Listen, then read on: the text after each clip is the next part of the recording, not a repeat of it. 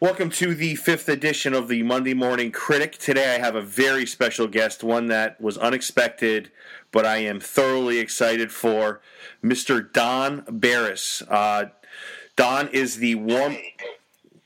Go ahead, Don. No, I was just saying hey. And Don is the warm-up act for... This is where you say, hey, hold on. This is where you say nice things about me, right? This is where I say the truth about you, which is all nice. And Don is the Take it away.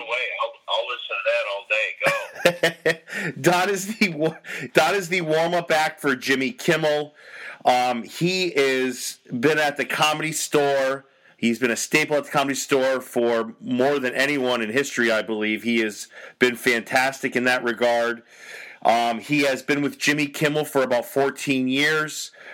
He has a phenomenal movie that came out in 2003 titled Windy City Heat. He is a jack of all trades, and he is phenomenal at all of them. I've worked on Jimmy Kimmel Live for 14 years. I've known Jimmy, long before that. I've known him since he first got Win Ben Stein's money. And I've been friendly with him, but I've known him 14 years, and Jimmy is the guy that produced and got Windy City Heat together. He was the first guy that understood, wow, this is really funny, and he helped make a really funny movie that has been very good for me. So, Windy City Heat you're talking about. I am Windy City Heat. I can't. One other correction, real quick. I can't say that I've been at the Comedy Store the longest because there's guys that have been there since the club opened. I can honestly say that I've probably spent more time on Comedy Store stages than anyone in the history of the club.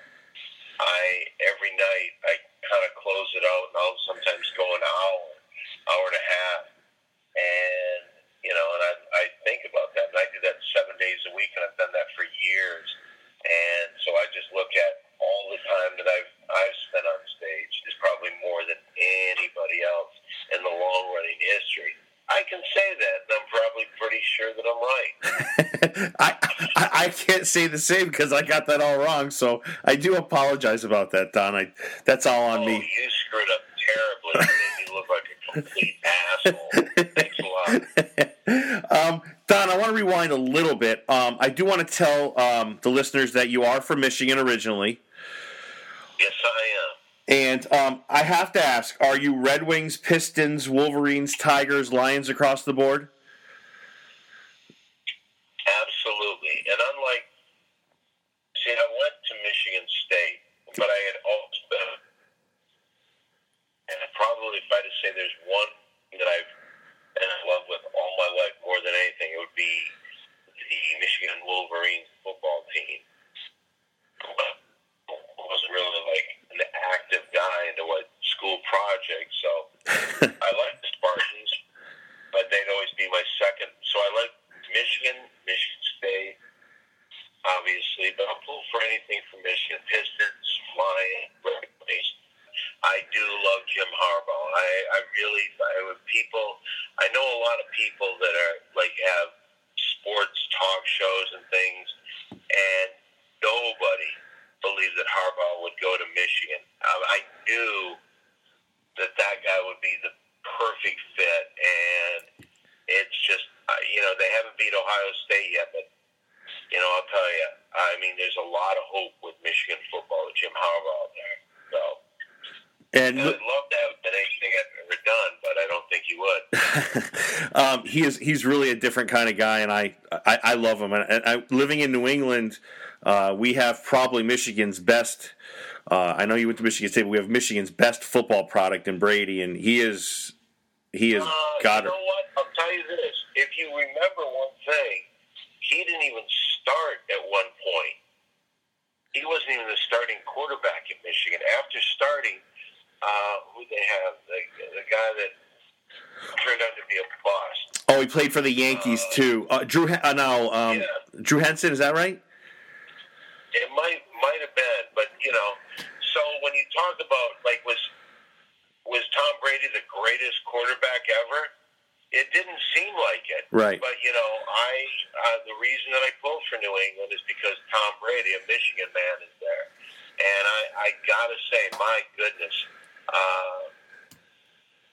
like the last few years, I think that what will happen, history, 20 years from now, that Super Bowl, this last one, Tom Brady's legend will be so big. They will, they'll make it.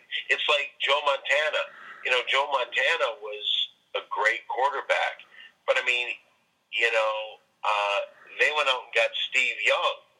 I mean, and then there was a fight. Who's the better quarterback there? So it's like, it's crazy. When you're living the time, you don't realize how these guys are going to be looked upon in the future. But Tom Brady, my God, he has just built an unbelievable legend, and it's very cool that he is a Michigan man. And he does go back to Michigan a lot, whether it's to talk to the team or, spend time in the area. He's back there, I want to say, at least a few times a year. One of the things I wanted to talk about, Don, was that the transition you made from going from Michigan out to California. And a lot of that included, I mean, like many people who go out there, a lot of tough times, sleeping in cars. Am I right in saying? Yes, absolutely. But I said when I moved out here, I said, I'm telling you, this is something that if I could succeed, and I'm talking about show business, it would be the greatest thing in my life. And so when I came out here, I had the theory, whatever it takes, I am either going to make it or die trying. And I really meant that. I mean, I even got to the point because I saw a guy that kind of got screwed by, he gave up his dream for the security of having a job, how he got screwed, and when they needed him most, he went to get a back operation, and where he worked, where he had the security that he worked for somebody, that's the thing that he gave up his dream for, he got fired. Yeah. And it's like, holy shit. And so I just said, I made a theory that no matter what happens, I'm not going to take a job that I don't have a mic or in my hand or a camera in my face. I'm going to do something that I'm trying to achieve something in show business. So I mean, like at one point I was an MC at a female mud wrestling place. I did it, but there was a mic in my hand. Right. And I'm very glad that I learned the art of being an audience warm-up, because that is basically probably since 1995 has gave me a good living. Yeah. Don, there's a story, I think you might have told it, and if it's rumor, but when you first got out there, did you have like $10,000 worth of stuff completely like ripped off from you when you first got to California? Well, not when I first, wasn't when I crossed the border. I had a bunch of traveler's checks. I took my life savings, which was, not a lot of money, and I can't believe I did it.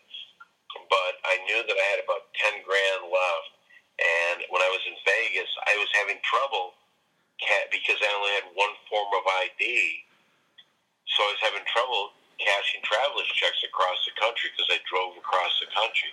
So in Vegas, I turned all my traveler's checks and made it cash, put it in a photo bag with my camera, and when I was in Baker, California, I went to the bathroom in a gas station, and when I came out, I was going to get gas, and the guy was, you know what, I'll tell you this, you seem like a good guy.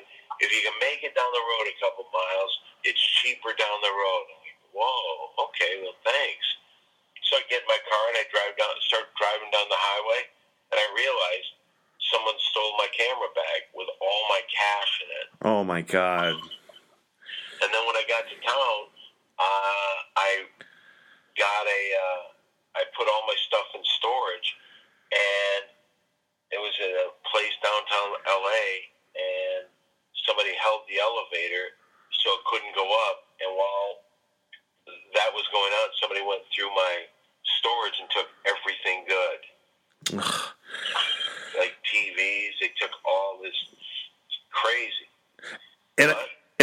And I did hear something, Don, and I apologize if I'm stealing from somebody else's podcast, but didn't you tell the cops you were kind of pissed, and you told the cops in your own way that I'm not to be messed with, and they referenced the desert.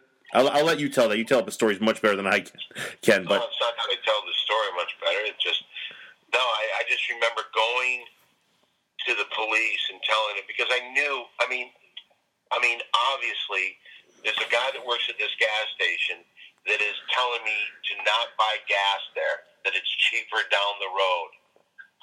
I wonder if he had anything to do with my camera case being gone. Well, so my theory was, let's get the police involved. So I went to the police, and I acted like I wasn't going to take it. And I had friends in Michigan and all this shit, just bullshit. And I just remember the police officer saying, look at that map right there. And he says, do you know what that map is? That's how many miles, and it's all desert land. Out there, we see people that have been burned to death and just dumped in the middle of this desert. He says, it is so hard to find anything. Holy cow. And he was like, you learned a valuable lesson. Yeah. Yes, I did. Yeah. I have to say that the art of stand-up, and it seems like it's one of the most difficult professions anybody could attempt as far as just being successful. I mean, I listen to Artie Lang, I listen to other comedians, and it just seems like, even when you get successful, the brutality of the tour and kind of the, making dates. Talk a little bit, Don, about the stress that kind of comics have. Because I know when Joe Rogan talks about you, Joe Rogan, time and time again, says you are one of the funniest people he's ever heard. He consistently goes there. He always says, Don Barris, he won't stop. He's absolutely, and rightfully so, he just is flattering beyond belief. How do you feel, I guess? Well, let me tell you this. When a guy is right, you can't argue with him. And Joe Rogan, boy, is he right on this one. I think there's people that would agree with, many people that would agree with Joe Rogan on it. I'll tell you this. You know what? And there's also a lot of people that think absolutely the opposite. One of the reasons that I go up last at the Comedy Store is because I didn't want to get into the politics of trying to get spots, because you see, every person, it's the worst business to be around, because all people do is shit on you. If you get something, why does he get spots? And I remember when I started getting a lot of spots at the Comedy Store, there were comics that would call the talent coordinator and say, why would you put him up there? He's terrible. And it's just, that's the reason I want to be at the end. So there's fewer people that are going to argue my position. Right. Why I'm getting that. There's nobody after me. I'm not ruining your show. I'm not doing anything to screw you up. And to tell you the truth, my vision of comedy is much different than most, because I looked at guys like Andy Kaufman who were doing something just completely different, and some people just absolutely hated Andy Kaufman because they didn't get what he was doing. I thought he was brilliant. I had a talk with Bob Smuda, Andy Kaufman's partner, I guess, and it was just nice because I told him, hey, Windy City Heat was based upon what you and Andy Kaufman did with your, and I told him a great Kimmel line, and Jimmy Kimmel one time said that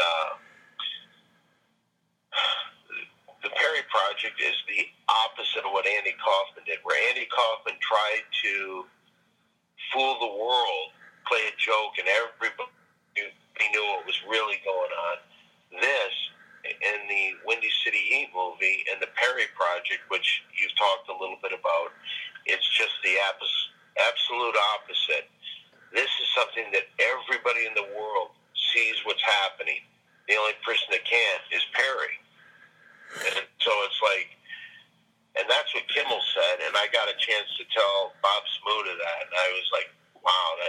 And Bob Smuda was dressed as Tony Clifton when I was telling him this. So. You bring me down two roads that I totally want to go, but I wanted to kind of piggyback on your Kaufman story and Bob Smuda story, is that one of the things I heard was that Eddie Murphy for a while was working on Raw while you were in the Comedy Store. Do I have that right? When I first got to the Comedy Store, it was kind of a great learning experience because I'm just this guy, this kid from Saginaw Township, Michigan, not even knowing what the hell's going on. But I got to watch Eddie Murphy from day one. From the first time he walked on stage, he went up there and said, "Oh, we're going to do right now we're doing a follow-up to Delirious." And he introduced Robert Townsend, who was going to be the director and all that. And it was just, he went into this thing, and I got to watch it, basically, the formation, and watch Eddie Murphy work out the entire Raw movie. That is, it's. Would you agree it's one of the better stand-ups over the course of history? I mean, I think that Eddie Murphy is spectacular. Yeah. But there was people that I saw that, I mean, like Eddie Murphy did his thing. And you see, what Eddie Murphy taught me is, if you are likable and an audience likes you, they will follow you and you can say anything. And that's what Eddie Murphy did because he's such a likable guy. He had that on Saturday Night Live, and it was something that I got a chance to see, and I've tried to be that person because, and it's turned out later because, like, as far as, like, being an audience warm-up, if they like you and you tell them, hey, listen, I'm me, your pal, let's do this for me, and they'll do anything you say. And I also looked at that as far as stand-up. I don't really do a lot of jokes. If you said anything, it's almost anti-jokes. I do things that are so stupid, so gross, and yet I make people laugh. I have a joke about a squirrel that's so stupid, but what I did, I remember telling this joke one night, and what I was trying to do, because there was a guy that was a minister of some church, and he was at a table with nothing but people that looked like they hung out a lot at a church, women and all this. And so I knew that, but what I did is I talked about things, and I made them like me. I told this joke, and it's like a preacher or anybody that had anything to do with the church, it would not be a joke that you would want to tell. But yet, I remember the minister was pounding on the table laughing because he liked me. Yeah. He liked me, and he knew that I was joking. And if you can get that across with an audience, and one of the things about doing audience warm-up, you have to get them very quick. Yeah. Like at Kimmel, I'm sometimes going on 15 minutes before Jimmy's out there, and I got to get that whole crowd on the same page, ready to laugh and ready to have fun. So they have to like me immediately. Absolutely. I've been very lucky to kind of get that. So yeah, that's a great point, man. Hooking people in so they like the comic, therefore the jokes kind of can groove a little easier. The jokes, I think that, and I hate to say this, because you see it every once in a while, there's points where comedy changes. And, like if you look at the people of the Catskills, there was a certain way that people would tell jokes, and they all did that. And then you'd have and then at one point, like a guy like David Brenner, who in the 70s was like taking it, but then you had like George Carlin and Richard Pryor. These are guys that changed it. Those are guys that stood at that time. Then you'd have Cheech and Chong, and you just all these types of different guys that became major stars that put out albums. And if you look at that, there hasn't been really a change of some. The last real big thing that was different than anybody else was like in the mid to late 80s when Dice and Kinnison came in. They were different than a lot of people, and it was a different type of blood. You see, you have different things, but if you look at it, who's making it as a stand-up comic? You see these guys that make it, like Louis C.K., thought of as one of the most brilliant guys there is, and he's great. But he was a writer, and he had a TV show that was popular, and you see guys now that they're not becoming gigantic stars because of their stand-up. Like, they didn't come in and I know of a guy, you probably don't even know, Yakov Smirnoff. He was a comic, and then because of his comedy, he was like a Russian. He did all this, so they started putting him in movies and all this other stuff. There aren't a lot of people that make it as a comic first. Like Louis C.K., he was like thought of as one of the most brilliant comics there was. But it wasn't until he got his show that he became a superstar. So it's a very unique time, and I think it's like I've never looked at my stand-up, and it's probably the worst thing, but my gamble was, hey, get something like Windy City Heat to come out and will help everything. Well, it didn't work that way. It didn't make me internationally famous. It didn't get me booked everywhere. Well, part of it is because I work here in town all the time. Yeah, and I have to say, Don, I think you've done pretty damn well for yourself. One, in a sense that you're working with some phenomenal people, and two, with the fact that you're a highly regarded stand-up comedian. And you mentioned two names, Don, that I kind of want to just circle back on. You talked about Kinnison and Dice. You have good interaction with both. Talk a little bit about Andrew Dice Clay and your history with him. Andrew Dice Clay took me on the road with him, and realistically, because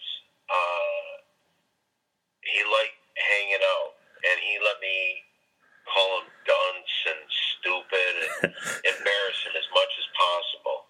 And it was kind of like he brought me on the road because he liked hanging out with me. And, I mean, we would wrestle. I remember one time we were in Vegas, and he threw me through a glass table.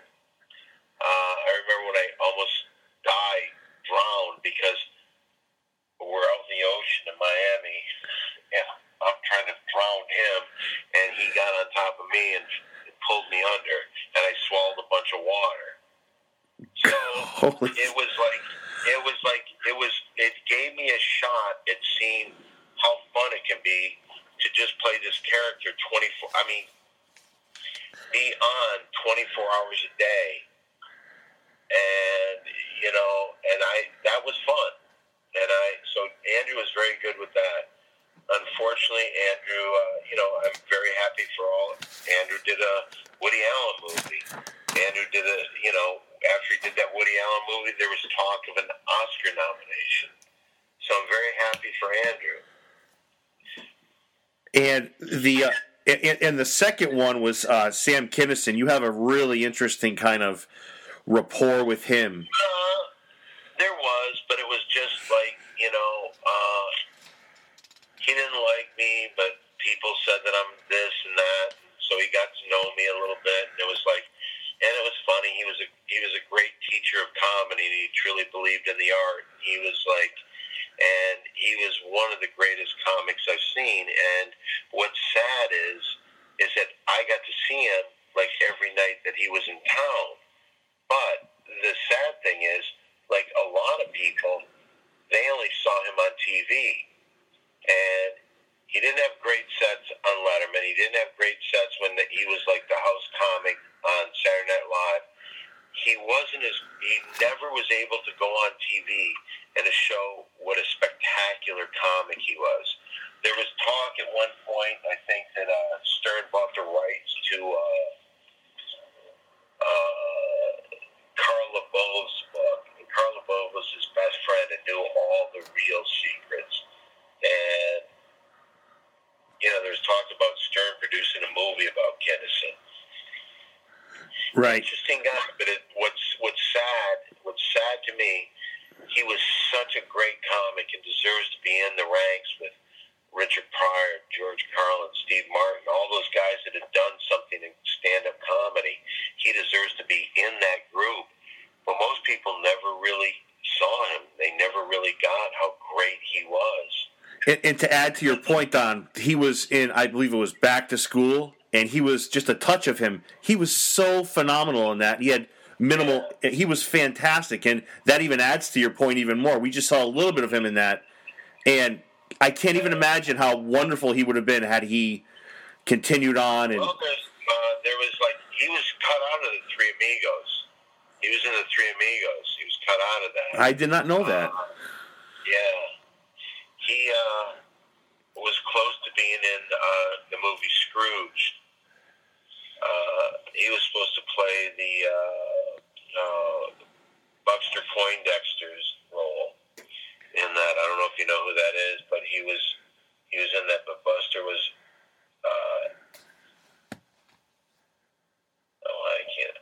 Bill Murray's friend, so that's the reason he was in there. But no, but in Back to School, a little story about that, because that's when I first kind of came to the Comedy Store and started hearing the stories, and he kind of actually told me, in Back to School, that was shot after the rest of the movie was completely done. Rodney wanted to put him in, and so they put him in, and great. He kind of stole the movie. Yeah, for sure. I remember in the theater, I saw that in the theater, and he stole the movie. Yeah. Speaking of stand-up, let me go through a couple of things here, Don, and just some of the alumni from the Comedy Store for those that maybe be unfamiliar with it or have heard a little bit about it. We're looking at Letterman, Robin Williams, Dangerfield, Leno, Richard Lewis, Kinnison, as we've talked about, Roseanne Barr. I don't know Richard Lewis as much as I think he was more of an improv guy. Gotcha. But the Comedy Store was a place that it's different than any other place because it's just it's a place where it's like a clubhouse. It really is like a clubhouse, and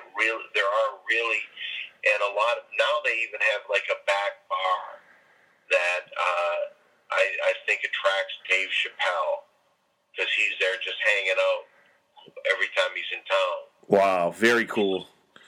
But it's just like the place was set up, and where the owner, Mitzi Shore, cared about stand-up comics. She really cared about. She had married one, but she really understood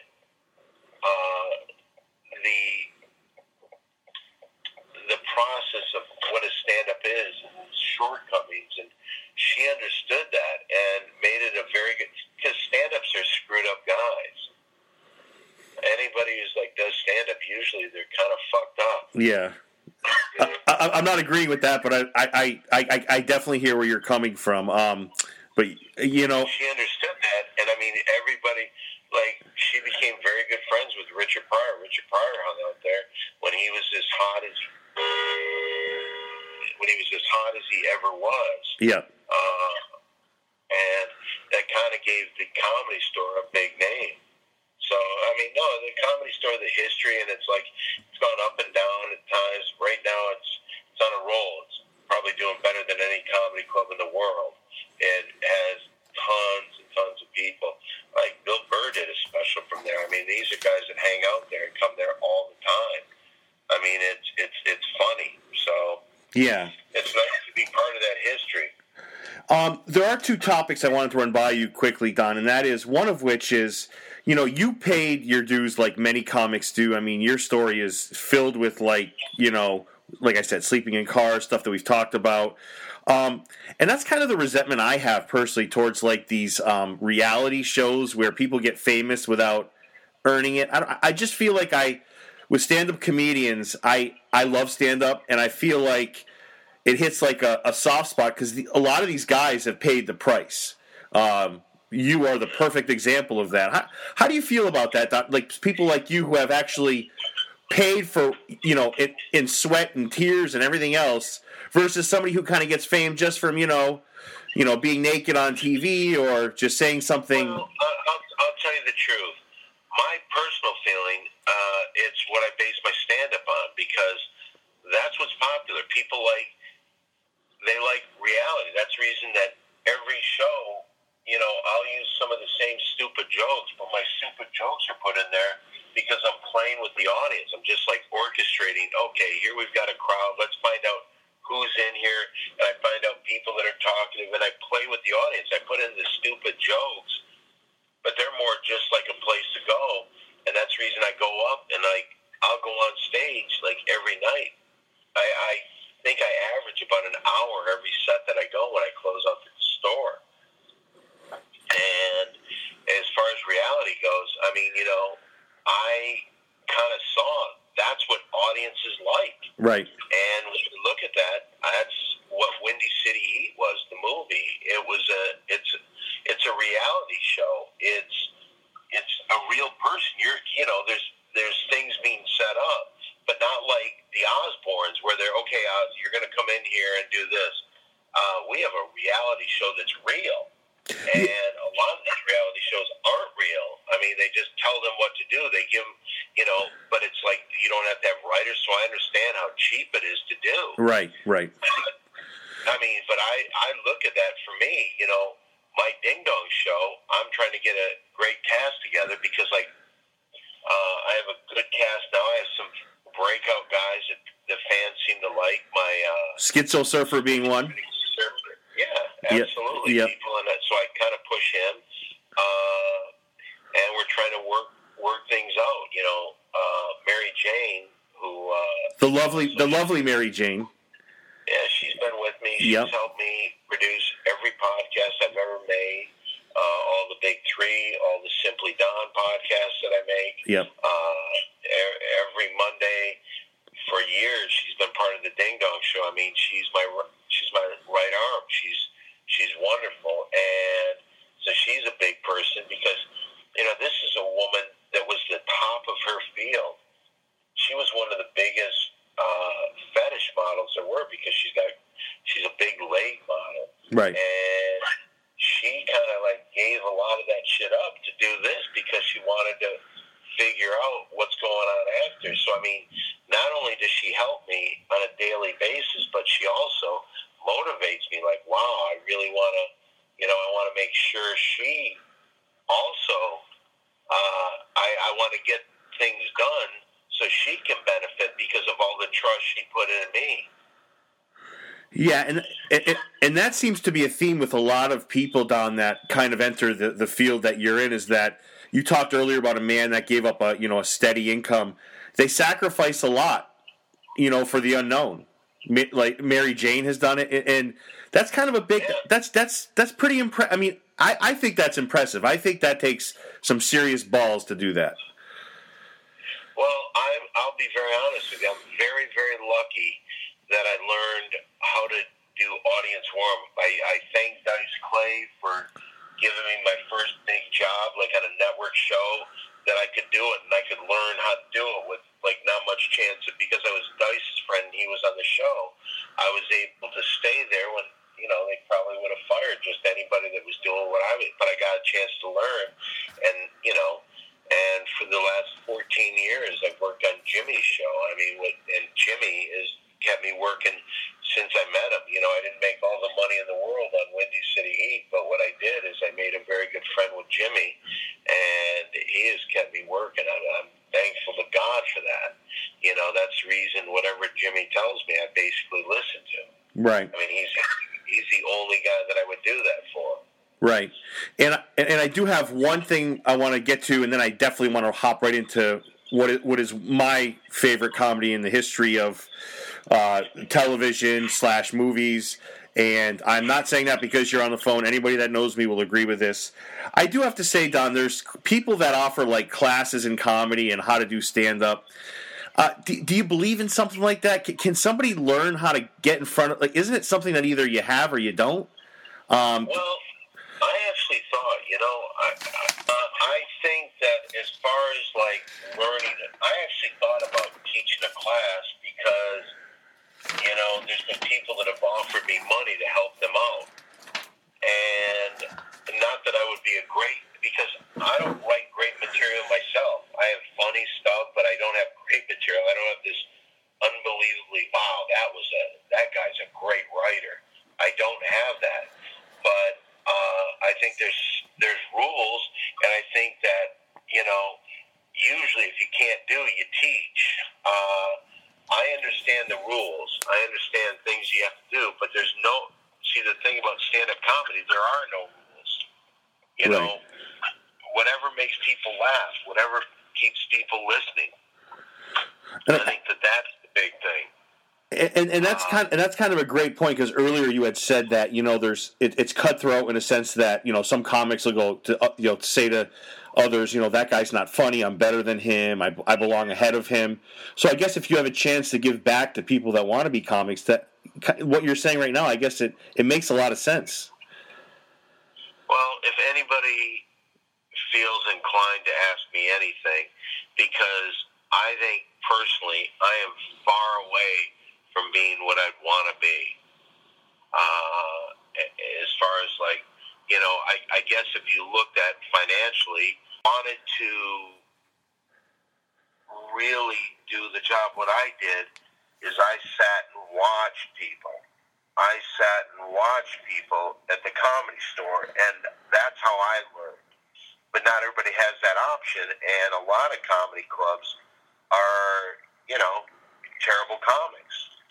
And, and it's not just because I'm in LA. There's comedy clubs here that you'll see terrible shows. Right.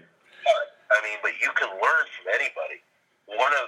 A thing that I learned by watching, I mentioned before, Yakov Smirnoff. I don't know if you know who he is. Absolutely. Wasn't he in a lot of Robin Williams material? Am I wrong with that? Did he steal it? No, not steal it. But no, Robin Williams always would kind of make fun of the accent that he'd do Yakov Smirnoff. He would not steal it, but he would. I thought Robin Williams. Yes, okay. I wanted to make sure. Robin because you got to remember, Yakov Smirnoff was around during the Cold War, right? And Russia, and so here's a peek at somebody being funny. It's from Russia. And one of the things that I learned from him is a thing that I use constantly, and that is he did something when I first came to the Comedy Store that blew me away. I was like, at the end of his act, he'd always ask, "So, do we have any questions?" And people would throw up questions, and he would have every question. He would have a hysterical response to that the audience would go crazy. I thought, whoa. Then I watched him more and more, and I would see the audiences, they basically ask the same questions all the time. And they would ask, so what's the difference, the major difference between Russia and America? And he had a line that would and he'd use that line every time. And I thought, oh. And then if somebody asked him something that he never knew before, he had a line, I don't know, maybe the KGB should investigate you, something stupid. Right. But it had a laugh. And then that question that person laughed, the next time that somebody asked a question like that, he had a new answer. So he'd go to his writers and have them write. And it was like, wow, that's how it's done. He looks like he's making it up on the spot, yet these are all.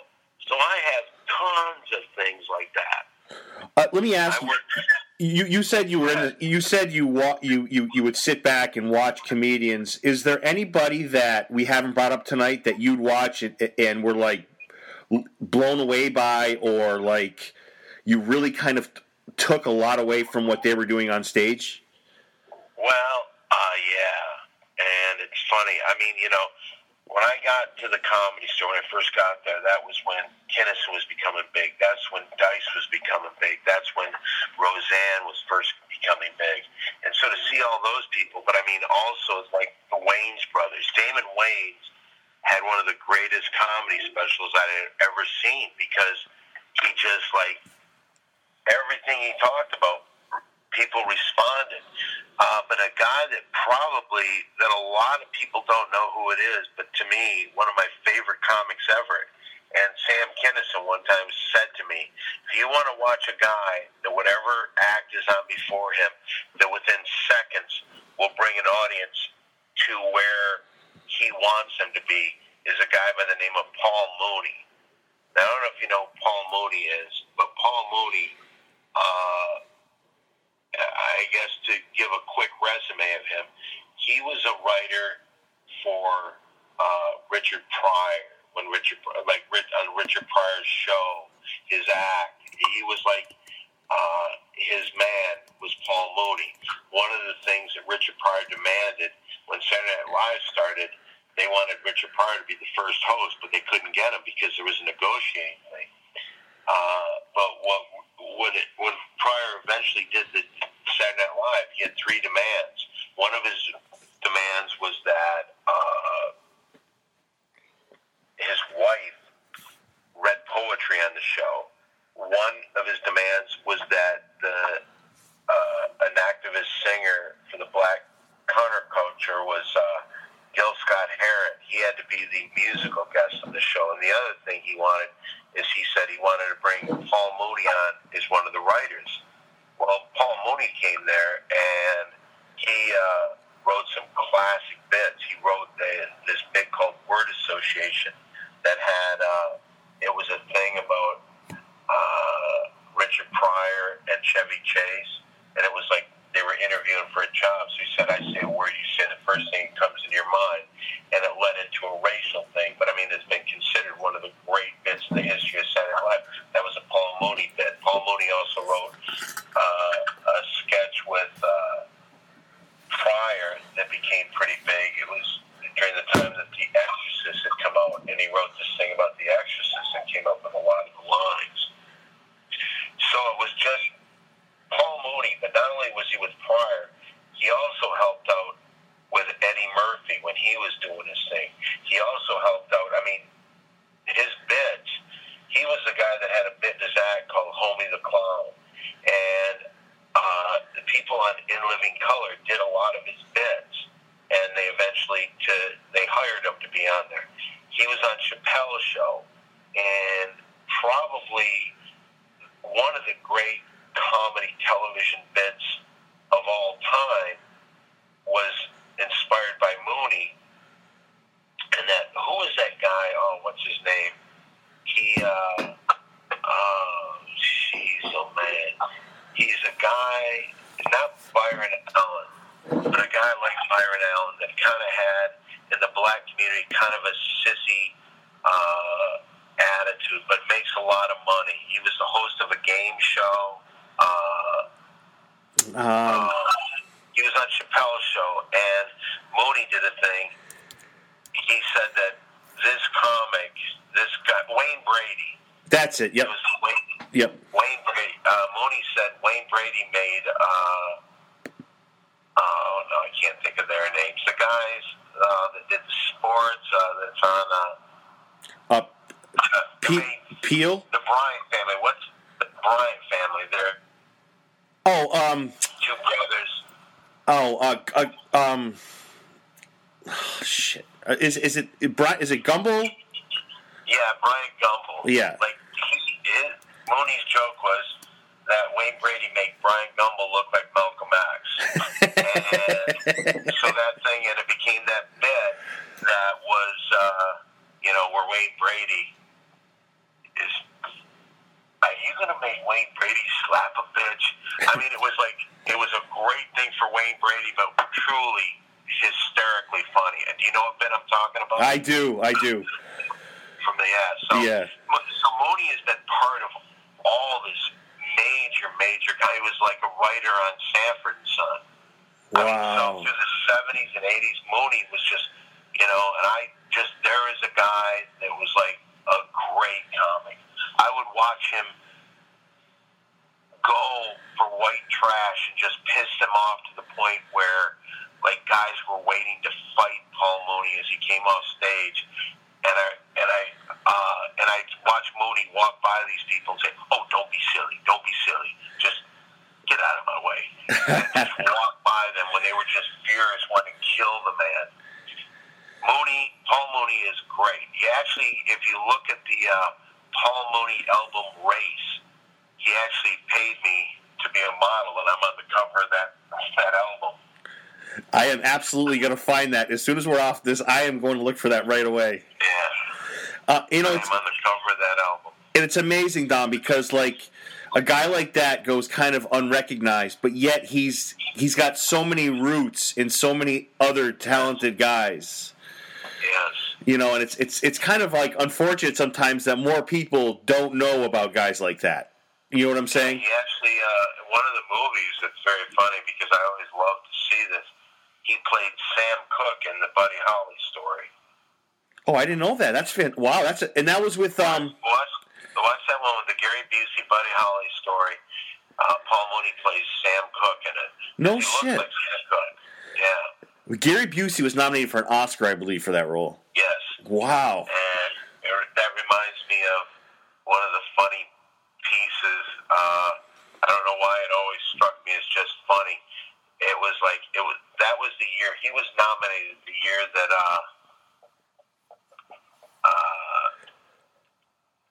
John Belushi did Animal House, and a lot of people were talking about the fact that John Belushi might be nominated for an Academy Award that year. And I remember the opening of One Saturday Night Live when Gary Busey was on the show. And I don't know why it still to this day strikes me as funny. But John Belushi was talking, what has he ever done? He does one movie that people like, the Buddy Hackett story. And I just remember in tears laughing at that line. That's great. That is awesome. And there's comedians that we've lost over the years that I always wonder about. I always wonder how he would have turned out. I always wonder what Farley would have turned out like. I don't know. It's sometimes you think about it, it's a little bit of a bummer because these guys would have been great, Well, a lot of these guys, Farley was like Kinnison. I think that they both kind of like were idolized Belushi. Yeah. And Belushi was the live fast and die young. Yeah. I mean, I don't think he said that, but that was his attitude. That was the biting edge. That was the, and there's a lot of people like that. A lot of people. And, Don, the one thing I don't want to go unrecognized here is, and we're going to change topic. I could, honestly, Don, I could listen to you talk stand up in these stories, truthfully, for 24 hours. They're phenomenal. I sometimes wonder why everybody can't be like that. I love stand-up comedy, and I love its history and roots, and I could listen to you talk. Those stories are phenomenal. But the one thing I really want to recognize today is one of my favorite comedies, my favorite comedy in the history of movies. It is so underappreciated. It came out in 2003, Windy City Heat. This movie has a lot of people pulling for part two. Some of the people that loved this movie upon release were Robin Williams, J.J. Abrams. You're looking at Mike Judge, Knoxville, Quentin Tarantino. I mean, people that see this movie get hooked. And I want more people to get hooked on this movie because it's truthfully a work of comedic art. And Don, I don't know if you feel comfortable. How would you summarize the movie? How would you? Is there anything you could say about it that's on your mind right off the bat? Well, I think that you said it by calling it the greatest comedy ever. And that is true. I think that if you work hard on something and you understand what you have, I think you can get and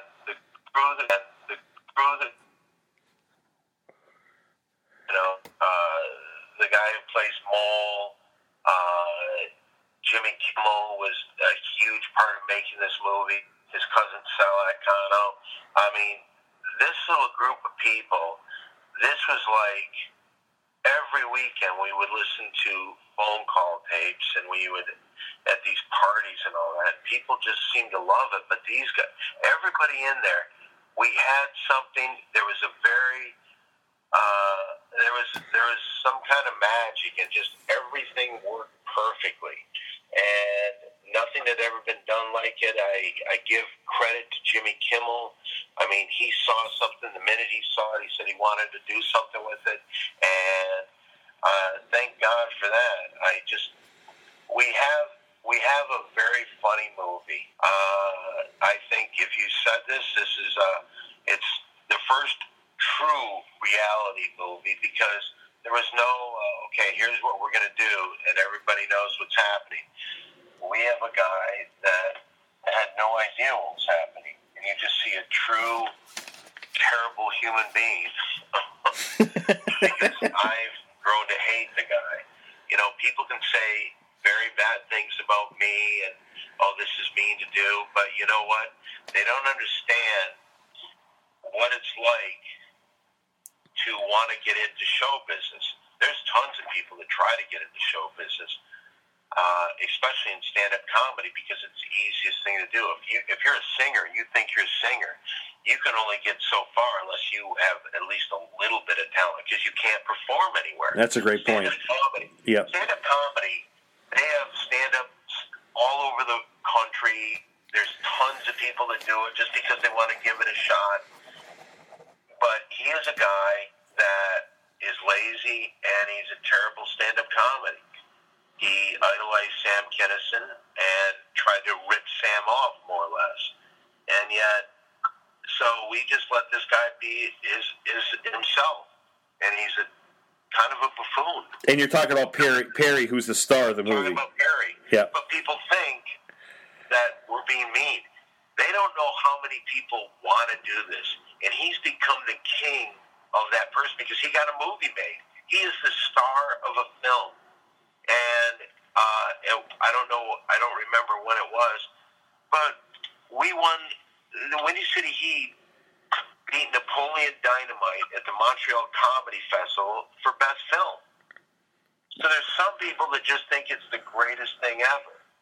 And recently, like last year, we were very honored because Jack Black is a big fan and loves it, and actually had us perform at his Festival Supreme show that he has every year, which is music and comedy, and he has the biggest names in the business doing this festival.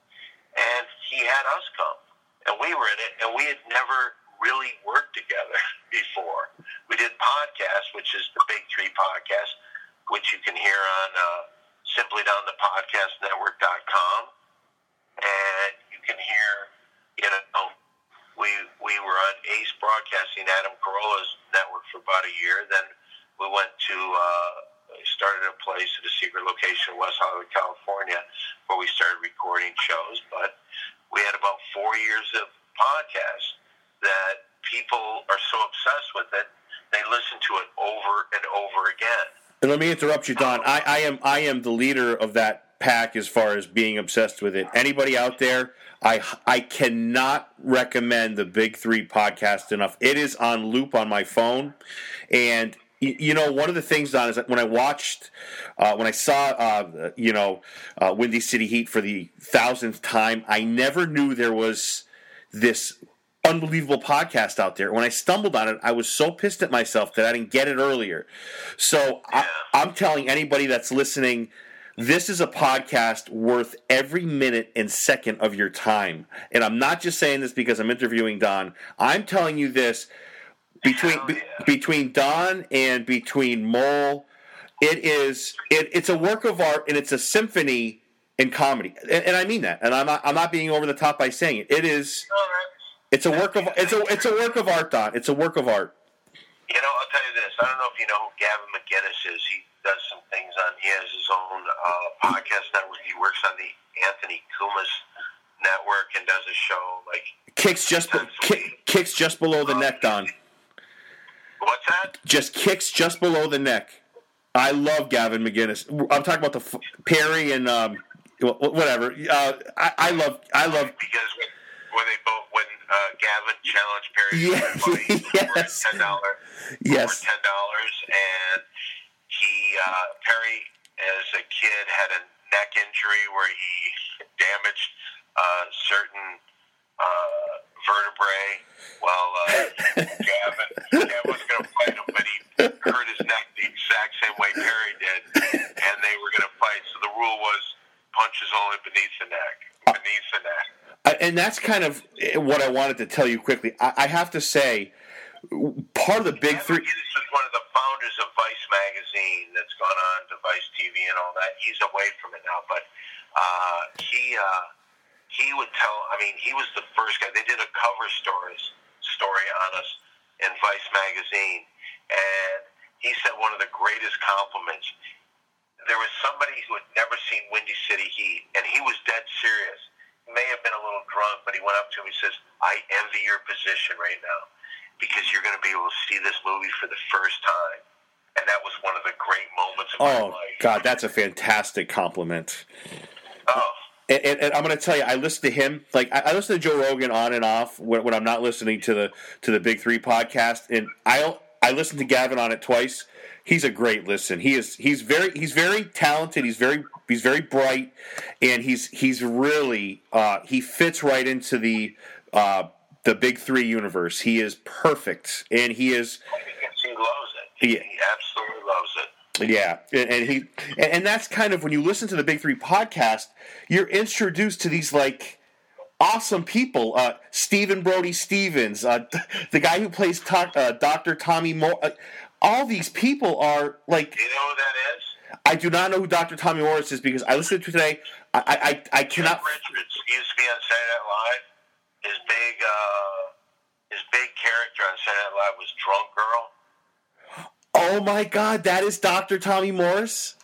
Yes. I did not know that.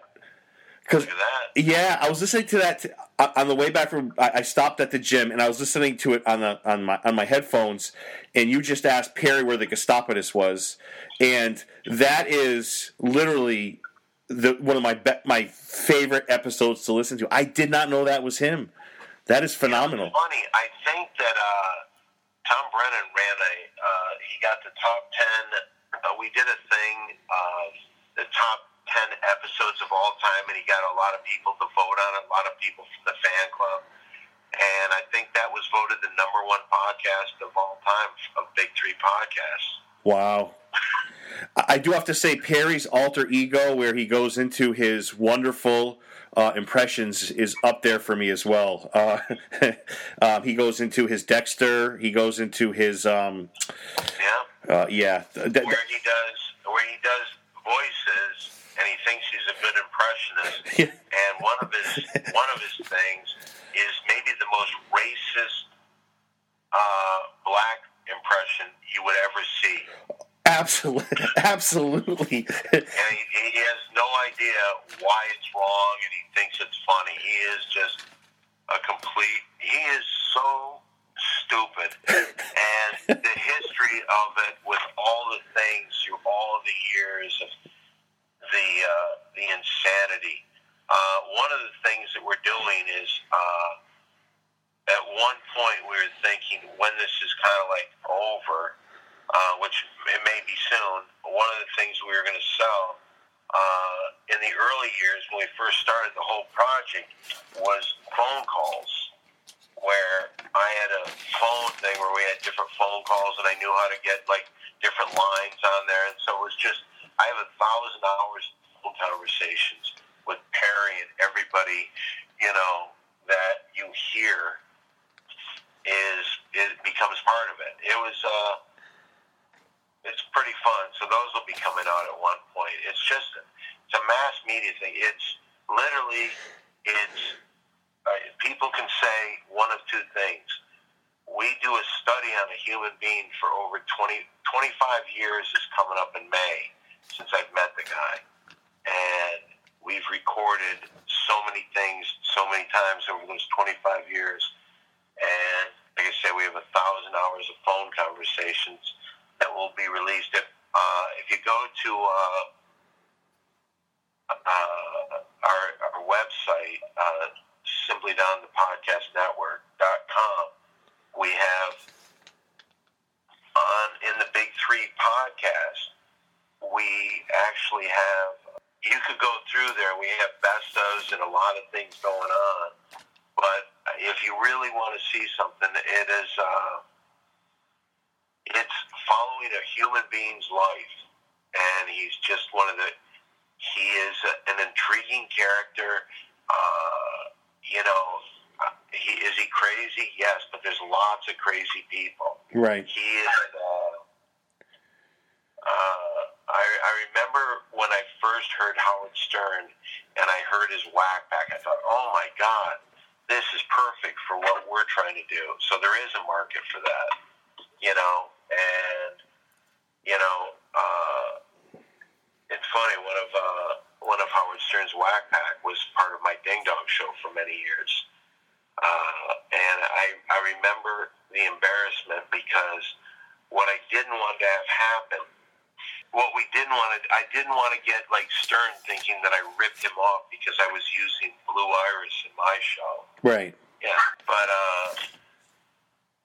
I didn't want that to happen, so I told Blue Iris, let these people know that we've been working with you, because like, he was one of the first people to talk about Windy City Heat when Jimmy was on there. And he said some really, really nice things, and I'm talking about Stern. Right. So I didn't want to ruin that, and I said, make sure that you tell the producers that you work with that you've been working with me so they don't think that I took you from them. And so what she did, she was so stupid because she would start to mention me on the air, something I never wanted. But with Stern, I'm sure he felt, oh yeah, this guy Don Barris is telling her to say that on the air to promote himself, because everybody does that. It was humiliating. By the way, you're a fan of Stern, aren't you? I do like Howard Stern, but I got to tell you, most of my listening the last, I want to say 2 years has been Big Three podcasts, and that's sincere. If I'm not listening, hell yeah. And if I'm well, I'll tell you this. Here's something, and they play it quite a bit to this day. There's a little Big Three thing that happened on the Howard Stern show that nobody knows about.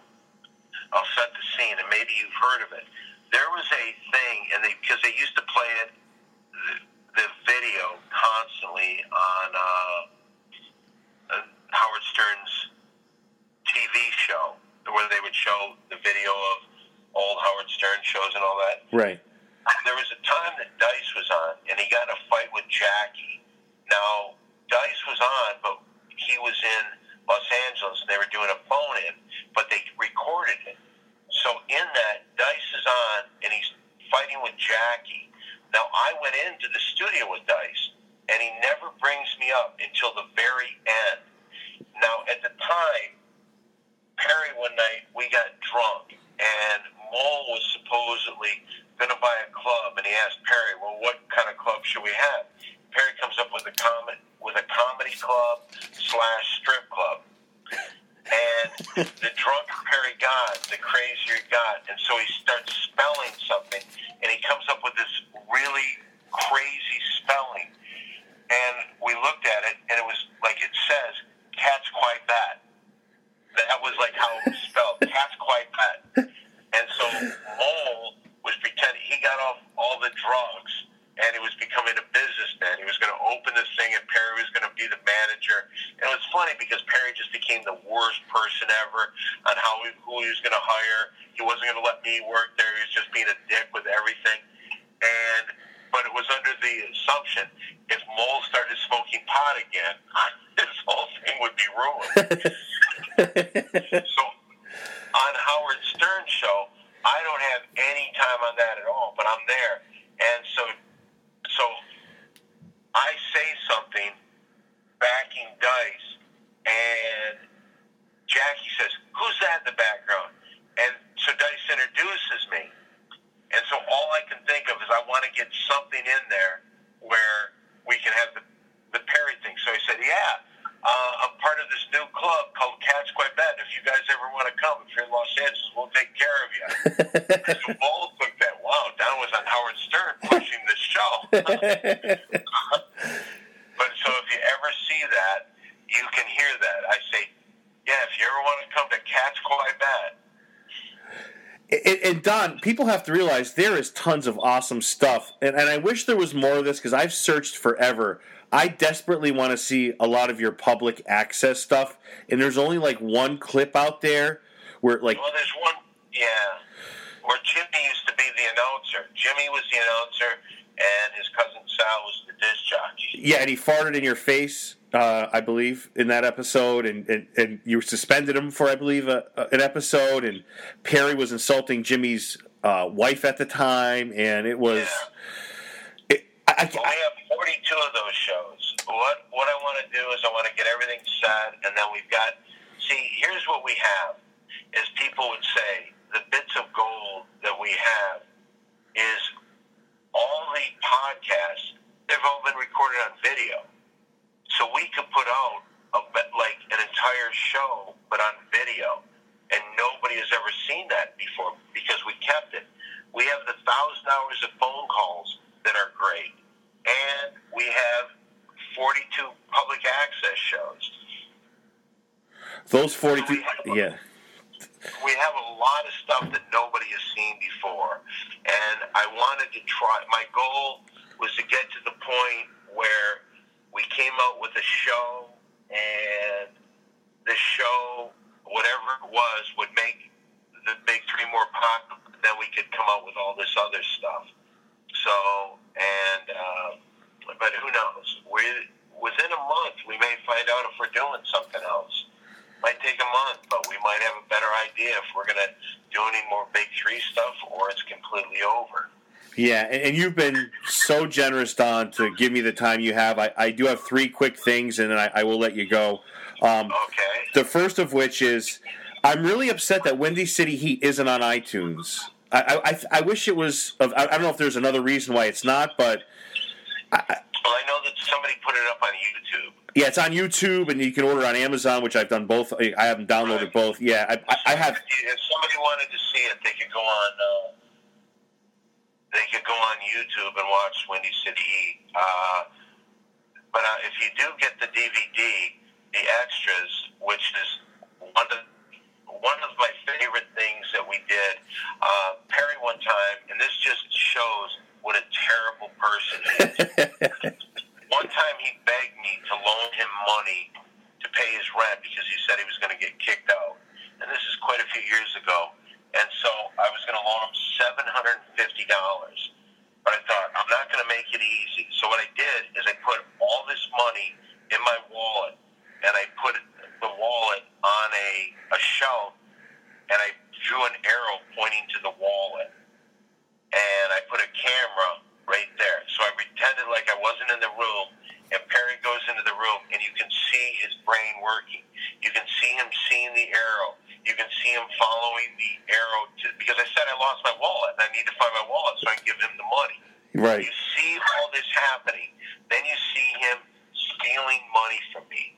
Then you see him, his first inclination is when he sees me come out, he says, well, can I get the money? Here's your wallet.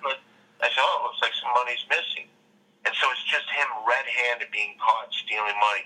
That's in one of the extras of the DVD. Have you ever seen that? I have, and my favorite, absolute favorite moment from that is when he toilet papers Mole's trailer. And that's of the extras. Yes, he toilet papers Mole's, and then when he basically finds out that he's going to get caught, he comes forth and said, "Yeah, I did it." Is it true that there's hours and hours of stuff left out of that movie? Well, one of the things that I think people have somehow got out, but there is when this movie was going on, they would make edits, and it was an edit of the movie, but it had everything in it. And the first edit was a 12-hour version. Wow. Wow. I probably would watch that time and time again. Well, there's people out there that have said that they've seen it. They've got it from Comedy Central or something, and they've actually seen it. And I guess what makes this so impressive, Don, is the fact that how many years all of you have put into this project. It's not just something, hey, on a whim, oh, we've got this guy and let's make a movie. I mean, this is years and years of buildup. I mean, this is your life. We're now in June or in May. It's 25 years.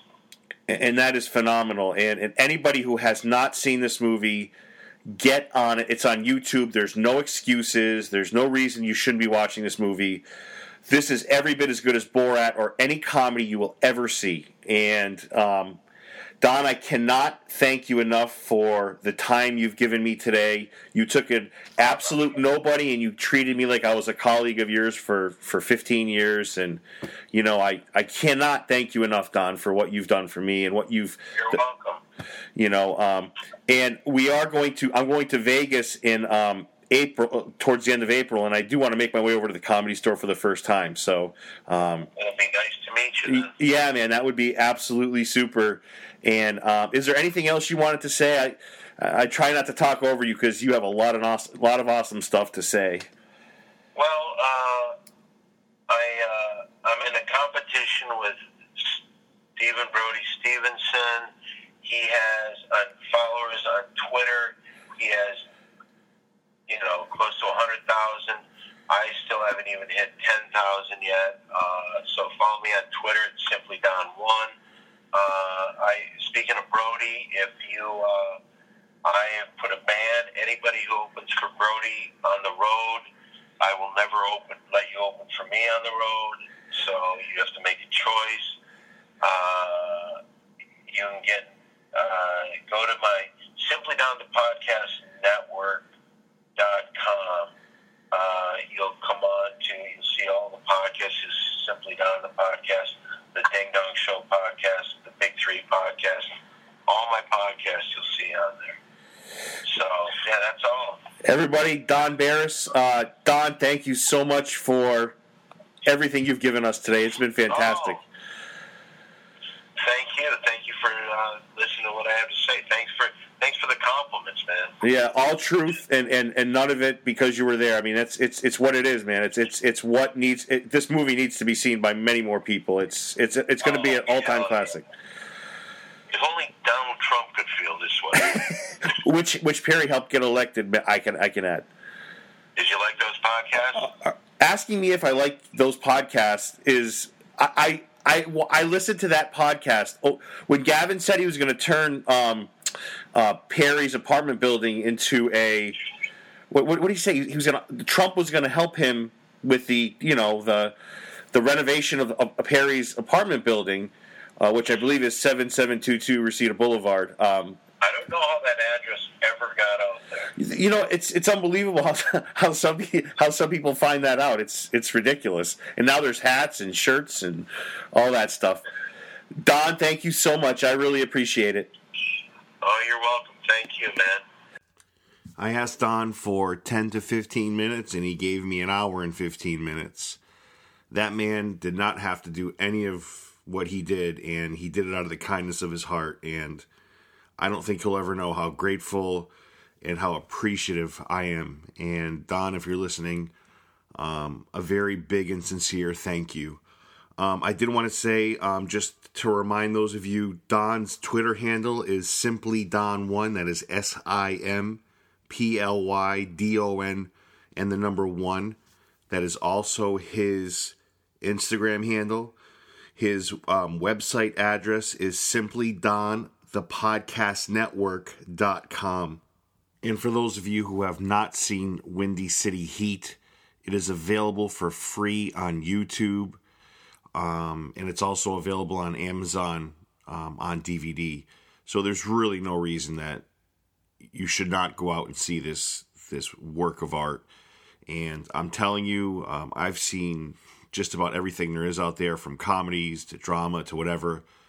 This is one of the funniest things I have ever seen in my entire life. I know sometimes when you have a guest, it sounds like you're buttering them up or you're kissing their butts. And truthfully, I meant every word I said. I would have said the same thing had he not been on this show. Windy City Heat is a work of art. It's a masterpiece.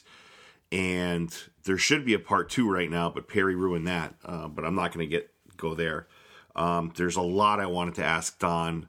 One of the things was Perry was going around telling people that Don was dead, and they had a eulogy at the Comedy Store. And the eulogy was all about Perry. It wasn't in memoriam to Don's life. It wasn't in memory of Don. It was simply Perry and the inheritance that was left to him. He just wanted to know where that was. He just wanted to talk about all his accomplishments. And it was supposed to be Don's eulogy. And it was a real insight. And that's also on YouTube, Don's eulogy. Please watch it if you haven't. It was a keen insight into really what kind of person Perry is, you know. And those fans of Windy City Heat are phenomenal. It's just a great bunch of people. There was a Windy City get-together, I think 2012. I got into the game late. I saw the movie when it first premiered, but I didn't get involved in the meetings with the fans and all that. I didn't even know about that, and shame on me for that. But I had 3 or 4 pages worth of research that took me forever to compile because I wanted to, when I do interview somebody, I want to be properly prepared. And Don was so great about going through it. I do want to apologize at the beginning of the podcast because of how I was doing the interview. I was really close to the mic, and it definitely sounded like Darth Vader was interviewing Don, and I apologize for that.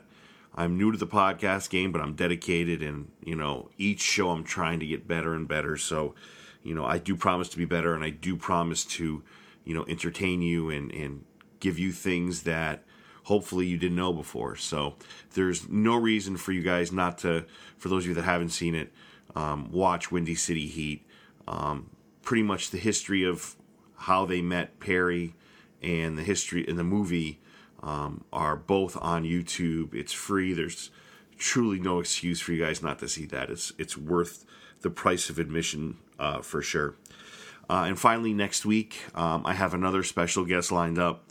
We are going to break down the Walking Dead finale that's titled The First Day of the Rest of Your Life. And I am so excited for that, and we will break that down next week. To those of you that have returned, thank you, thank you, thank you. Those of you listening for the first time, glad to have you aboard. Hopefully we see you again next week. And I want to thank you for tuning in. I want to thank you for being patient. And I want to thank you for letting me be a part of your day. And we will talk soon.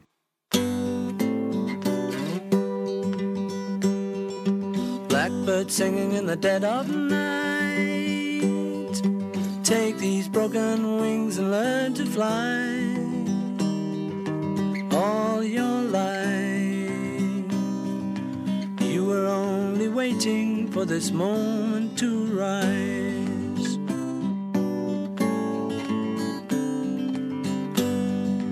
Blackbird singing in the dead of night.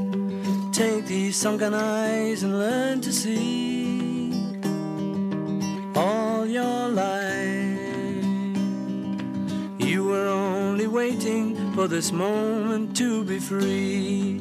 Blackbird fly, blackbird fly into the light of a dark black night.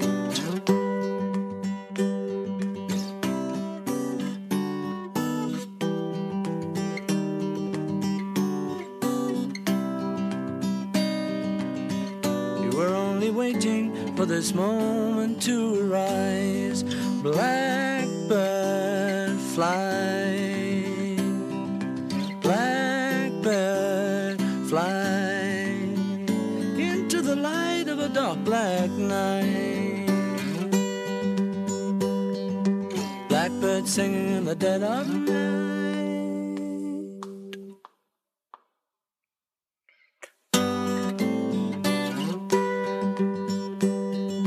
Blackbird singing in the dead of night. Take these broken wings and learn to fly. All your life you were only waiting for this moment to rise.